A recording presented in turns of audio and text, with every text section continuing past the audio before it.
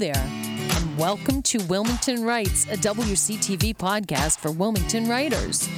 On each episode, we feature a Wilmington writer who will read their work or an excerpt thereof and tell us a little bit about the inspiration behind the selection they share.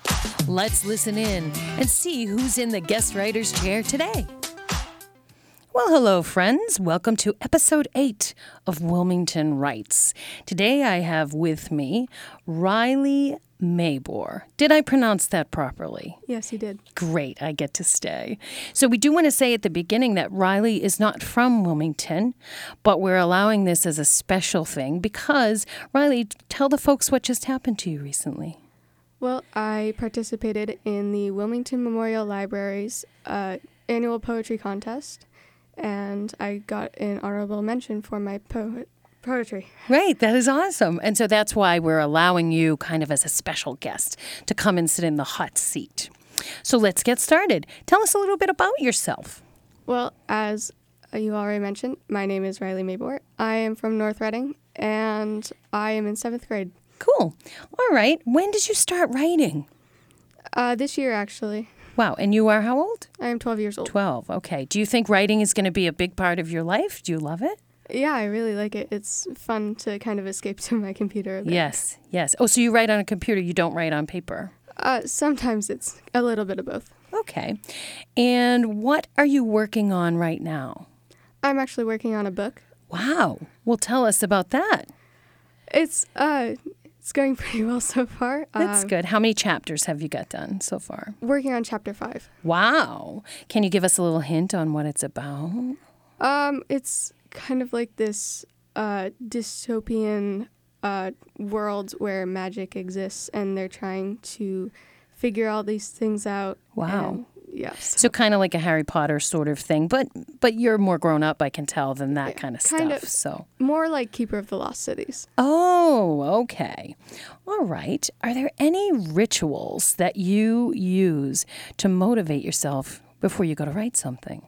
Not really. I think writing just kind of comes to me in the moment. You're so lucky. So many people do so many different things. Some people like to write in the morning, some write at night. And I think we had talked before we got on the air, you don't actually keep a notebook or you don't write notes on your phone to yourself. You just kind of write whenever the mood hits you, correct? Yeah. Wow, that's awesome. What suggestions might you have for fellow writers or creators? What do you think they should do? Well, I think to probably think that no idea of yours may be stupid or wrong because it's your poetry or whatever you're writing. So it doesn't have to make sense to anyone else. Ooh, I love that. That is a really good idea. What about editing? Do you edit your work once you've written it? I know with a book you probably have to, but poems, do you tend to edit them and read them out loud, or what do you do? Yeah, I do. I recently I wrote poetry for a school project, and I think I may have written at least 5 drafts. Wow, that's a lot.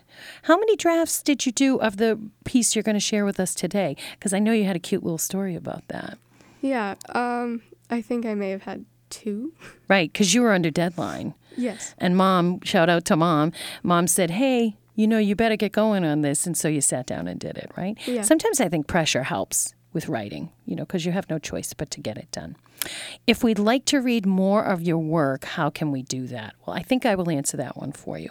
Folks, if you want to hear more of Riley's work, which I'm sure you will once we hear the selection that's going to be read today, you can do that by reaching out to me, Lisa, Lisa, at WCTV.org. That's Lisa, Lisa, at WCTV.org. All right, let's get to the fun part. What will you be sharing with us today, and what inspired the piece you're sharing? I will be sharing with you my poem, 1,000 Nights. Which got honorable mention. Yes. Now, how many other kids were involved in this? I think there were a lot. Yeah. Yeah, so there was like a winner, and then I think a second place, and then an honorable mention. I think I saw a picture in the paper. There were quite a few kids. Were you shocked when you won?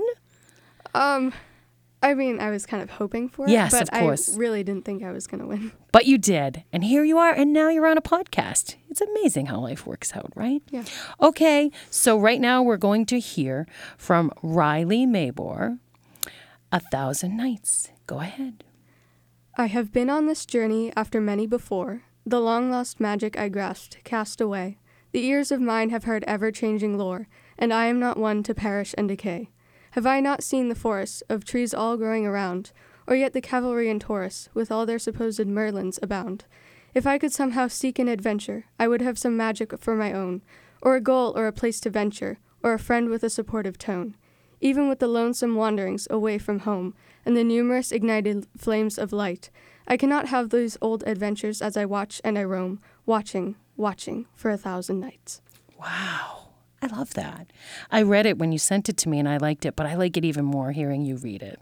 Thank you so much for being brave enough to come on the podcast and share it with us. Is there anything final you want to say before we close our episode today? I would just like to say thank you to Mrs. Nicholson for helping me get into poetry and for reading my work as I showed it to you in class. Oh, that's really nice. It's always good to have a nice support system. And I think writers are so self-critical. We definitely need that. Yeah. All right. Thank you so much for listening. This has been another episode of Wilmington Writes. Thank you for joining us for Wilmington Writes. We hope you enjoyed this episode. If you'd like to be a guest on this podcast or know a Wilmington resident who should be, shoot us an email at lisa@wctv.org. That's LISA@wctv.org. And we'll reserve your spot in the guest writer's chair. Until next time, keep writing, keep reading, and keep listening.